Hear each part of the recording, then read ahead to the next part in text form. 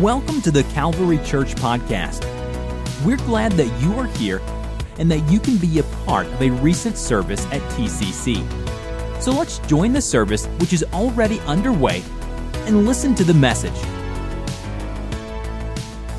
I want to preach this morning, and the bulk of my message is going to be a story, but I feel compelled to preach this morning.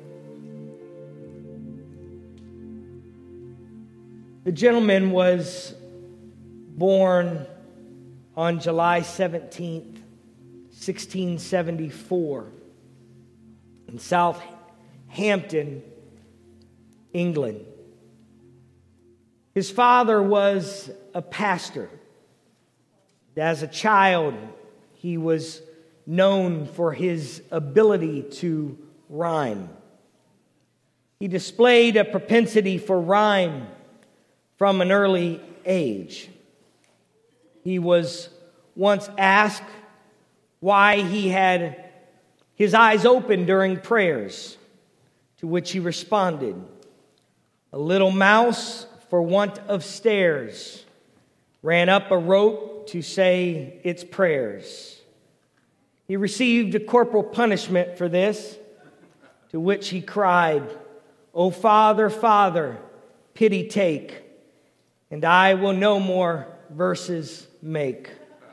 He was witty and he was brilliant. His studies in language went far beyond everyday rhymes. In fact, he learned Latin at 4, Greek at 9, French at 10, and Hebrew at 13. Sounds like Stephanie Cup. He took a special interest in church music and became frustrated with the heartless psalm singing of his time. And this young man sometimes criticized the singing at his church. Anybody been there? Listening to his son's concern one day, his father challenged him. "Well then, young man, why don't you give us something better to sing?" So he rose to the challenge by writing his first hymn. The following week, the adolescent presented his first hymn to the church. The hymn was called "Behold the Glories of the Lamb," which he received an enthusiastic response. In the last stanza of this song, we get a glimpse of this young man's desire to not just sing songs, but to make Jesus the focus of singing in the church. And that last stanza says, "Thou hast redeemed our souls with blood, hast set the prisoners free, hast set the prisoners free, hast made us king and priest to God, and we shall reign with thee, and we shall reign with thee." The career of this father of English hymnody had begun. And for the next 2 years, he wrote a hymn for every Sunday. 1702, at 28 years old, he was ordained as senior pastor of a congregation, the position he would retain to the end of his life when he died in 1749 at the age of 75 years old. He was a brilliant Bible student, and his sermons brought the church to life. He seemed that he wanted to put a special emphasis, though, in worship in a way that it wasn't just merely worship, but it allowed a focus to be put on Jesus Christ and the power of the cross. In one of his well-known hymns of the over 600 that he would come to write, he writes so powerfully, "When I survey the wondrous cross on which the Prince of Glory died, my richest gain I count but lost and pour contempt on all my pride. Forbid it, Lord, that I should boast, save in the death of Christ my God. All the vain things that charm me most, I sacrifice them to his blood. See from his head, his hands and his feet, sorrow and love flow mingled down. Did ever such a love and sorrow meet, or thorns compose so rich a crown? His dying crimson, like a robe, spreads over his body on the tree. Then I am dead to all the globe, and all the globe is dead to me. Were the whole realm of nature mine, that were a present far too small. Love so amazing, so divine, demands my soul, my life, my all. The emphasis of Christ was found throughout his life and throughout his works. In his latter years, he continued to give his disdain about hymn singing in church. He was discouraged because the churches of his time mainly sang songs out of the book of Psalms in the Bible, which, while they are powerful, they did not always connect with the believers, and specifically, the believers would not always connect the cross of Jesus Christ to the Psalms. And he felt that just using the Psalms of David as songs kept believers from worshiping with fervency. He said of this, to see the dull indifference, the negligence, and thoughtless air that sits upon the face of a whole assembly, while the psalm is upon their lips, might even tempt a charitable observer to suspect the fervency of their inward religion. In other words, they were just singing songs. They were just singing words, but it was not impacting their heart because it did not connect them to Jesus Christ. And wanting to bring New Testament light to the Psalms, he wrote paraphrases of nearly all the Psalms, publishing them in a hymnal titled Psalms of David, imitated in the language of the New Testament. He felt strongly that the Christian church should sing of Christ. He explained his approach in writing hymns this way, and he said, where the psalmist describes religion by the fear of God, I have often joined faith and love to it. Where he speaks of the pardon of sin through the mercies of God, I rather choose to mention the sacrifice of Christ and the Lamb of God. Where he promises abundant wealth and honor and long life, I have changed some of these typical blessings for grace and glory and life eternal, which are brought to light by the gospel and promised in the New Testament. David was speaking of this coming of Christ. And so he wasn't downplaying the significance of Psalms, but rather he was adding to Psalms to really point the believer to what the Psalm was actually talking about. It is in one such poem in his book, Psalms of David, imitated in the language of the New Testament, that he wrote, that has become one of the most beloved and sung Christmas songs today. It's taken from Psalm 98. Psalm 98 says, "Oh, sing to the Lord a new song, for he has done marvelous things. His right hand and his holy arm have gained him the victory. The Lord has made known his salvation, his righteousness he has revealed in the sight of the nations. He has remembered his mercy and his faithfulness to the house of Israel. All the ends of the earth have seen the salvation of our God. Shout joyfully to the Lord, all the earth. Break forth in song, rejoice and sing praises. Sing to the Lord with the harp and the sound of the psalm, with trumpets and the sound of a horn. Shout joyfully before the Lord the King. Let the sea roar and all its fullness, the world and those who dwell in it. Let the river rivers clap their hands. Let the hills be joyful together before the Lord. For he is coming to judge the earth. With righteousness he shall judge the world and the peoples with equity.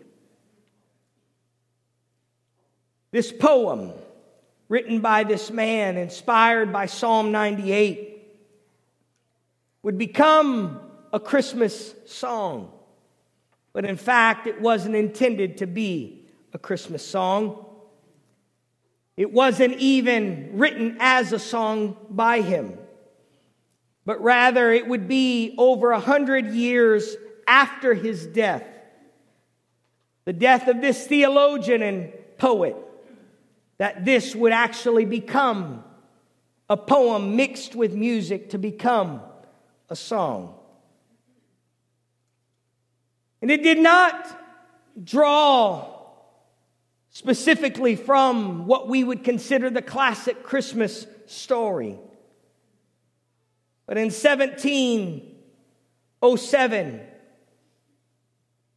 this poem, becoming a song, brought a compelling message to Christmas time. In 1836, a man named Lowell Mason set the hymn to music. Mason was a Boston music teacher and the leading Presbyterian hymn composer in the United States. And using melody from Handel's Messiah, Mason took Isaac Watts' hymn and composed a song called Joy to the World. The song was published during the Christmas season, and that is how the song became associated with the holiday celebrating the birth of Jesus. And at one point, it was reportedly the most published Christmas carol in the United States. Isaac Watt wrote the hymn with Psalm 98 in view. Verse 4, shout joyfully to the Lord, all the earth. Break forth in song, rejoice and sing praises. As I mentioned, he is not in this passage and in his poem writing about the birth of Christ, but rather he is writing about the second coming of Jesus Christ. Watts reflected on Psalm 98 in verse number 9, and he said, for he is coming to judge the earth. With righteousness he shall judge the world and the peoples with equity. However, we realize today that we do well during the Christmas time to see that his first coming points us to his second coming. It was after Jesus Christ would die, was buried, and rose again and ascended into heaven that Acts 1:10 tells us, while they looked steadfastly toward heaven as he went up, behold, two men stood by them in white apparel, who also said, men of Galilee, why do you stand here gazing up into heaven? This same Jesus who was taken up from you into heaven will so come in like manner as you have seen him go into heaven. His first coming to earth points us to his second coming. So Isaac Watts wrote, joy to the world. The Lord is come. Let earth receive her King. Let every heart prepare him room, and heaven and nature sing. Like Jesus came the first time to dwell with humanity, Jesus will come again. When Jesus made his way into Jerusalem, he made his way as he was going towards the cross.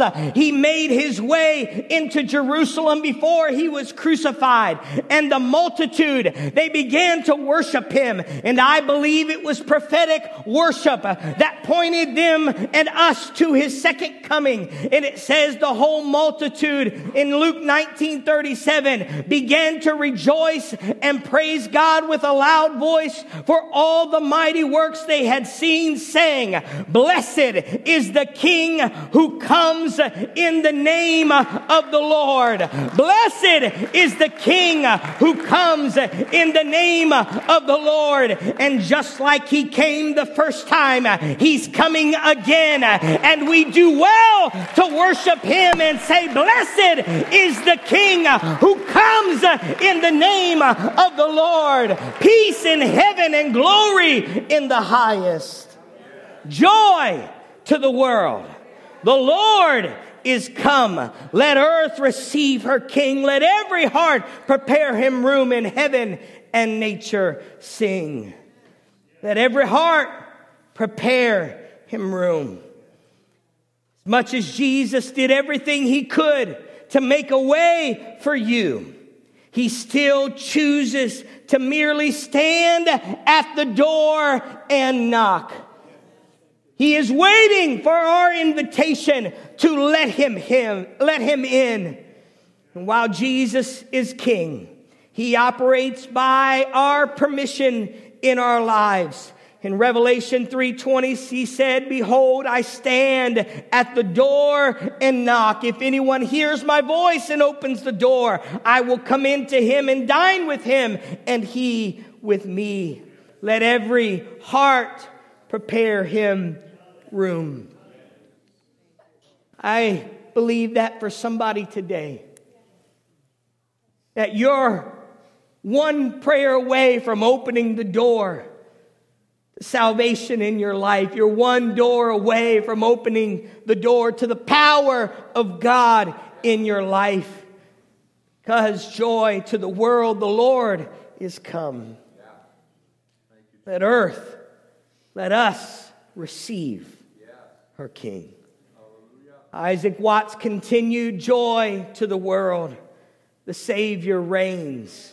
Let men their songs employ, while fields and floods, rocks, hills, and plains repeat the sounding joy." What is he referencing?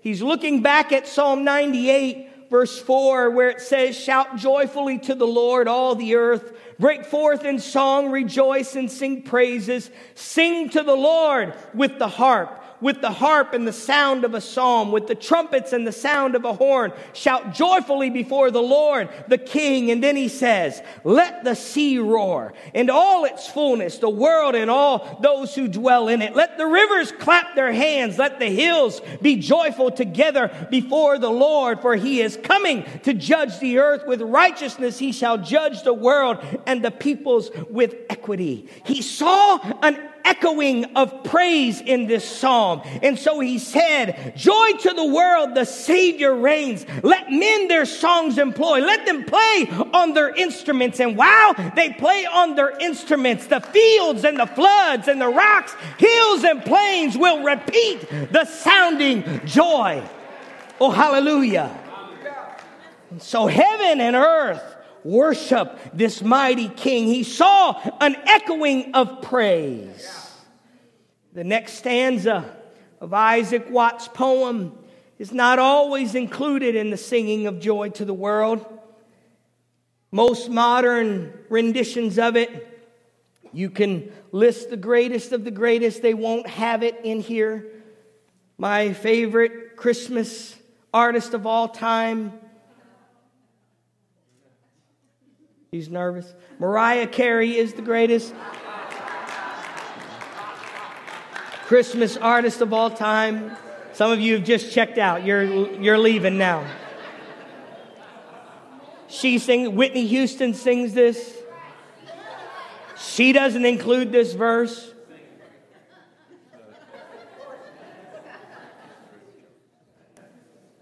But one I think that is compelling. The line makes joyful sense when we understand it from the New Testament eyes through which Watts interprets the psalm. He says, "No more let sins and sorrows grow, nor thorns infest the ground. He comes to make his blessings flow far as the curse is found. Watts actually walks us back to Genesis chapter 3 and reminds us not to let sin and sorrows grow in our life. But more importantly, he's coming to tell us about the blessing that is flowing. And where is it flowing? Everywhere there's a curse. That means it can touch any one of our lives. I don't care what family curse you have. I don't care what brokenness you come from. I don't care. We were all a part and faced the same curse that was recorded in Genesis chapter 3. But he comes to make his blessings flow far as the curse is found. Finally, Isaac Watts reminds us, he rules the world with truth and grace and makes the nations prove the glories of his righteousness and wonders of his love. Truth and grace. John said, and the Word became flesh and dwelt among us, tabernacled among us, and we beheld his glory, the glory as of the only begotten of the Father, full of grace and truth. In verse 17, he says, for the law was given through Moses, but grace and truth came through Jesus Christ. One theologian said these two ideas should hold our minds and direct our lives. God is grace and God is truth. It's not one without the other. It's not the other apart from the one. In his government, there can be no lowering of the simple and severe standard of truth. There is a truth, and there is no departure from the purpose and passion of grace. He rules the world with truth and grace. Would you stand with me this morning?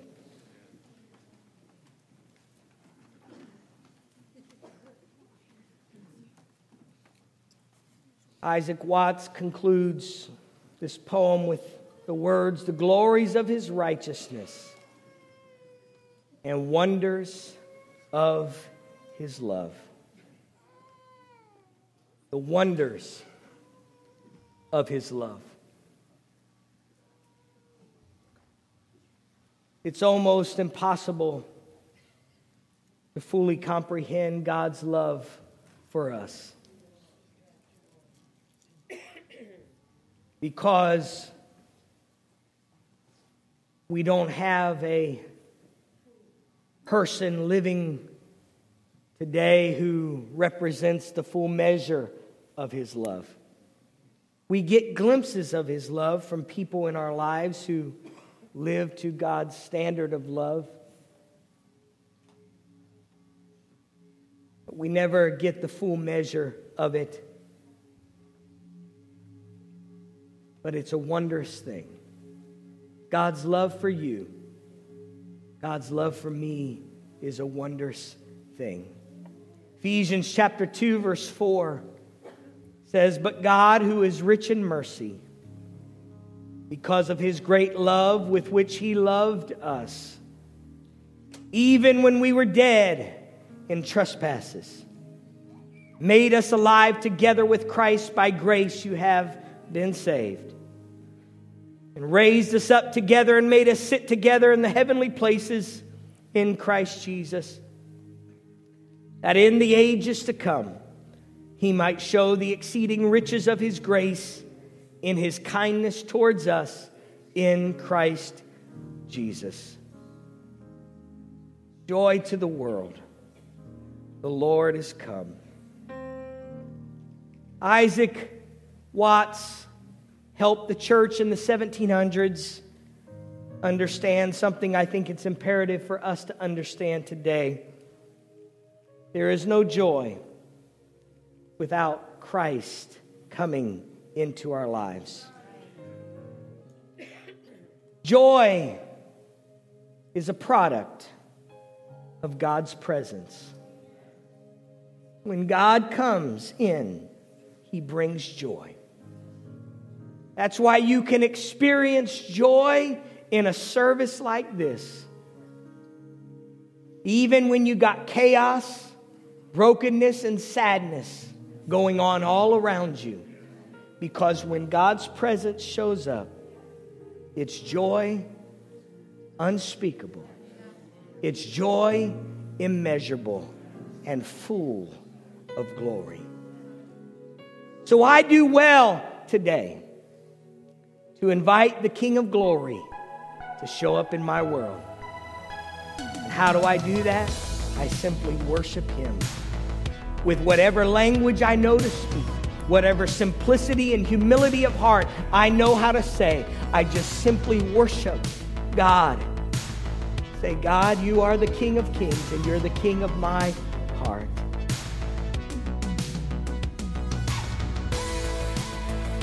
This podcast was brought to you by the Calvary Church in Cincinnati, Ohio.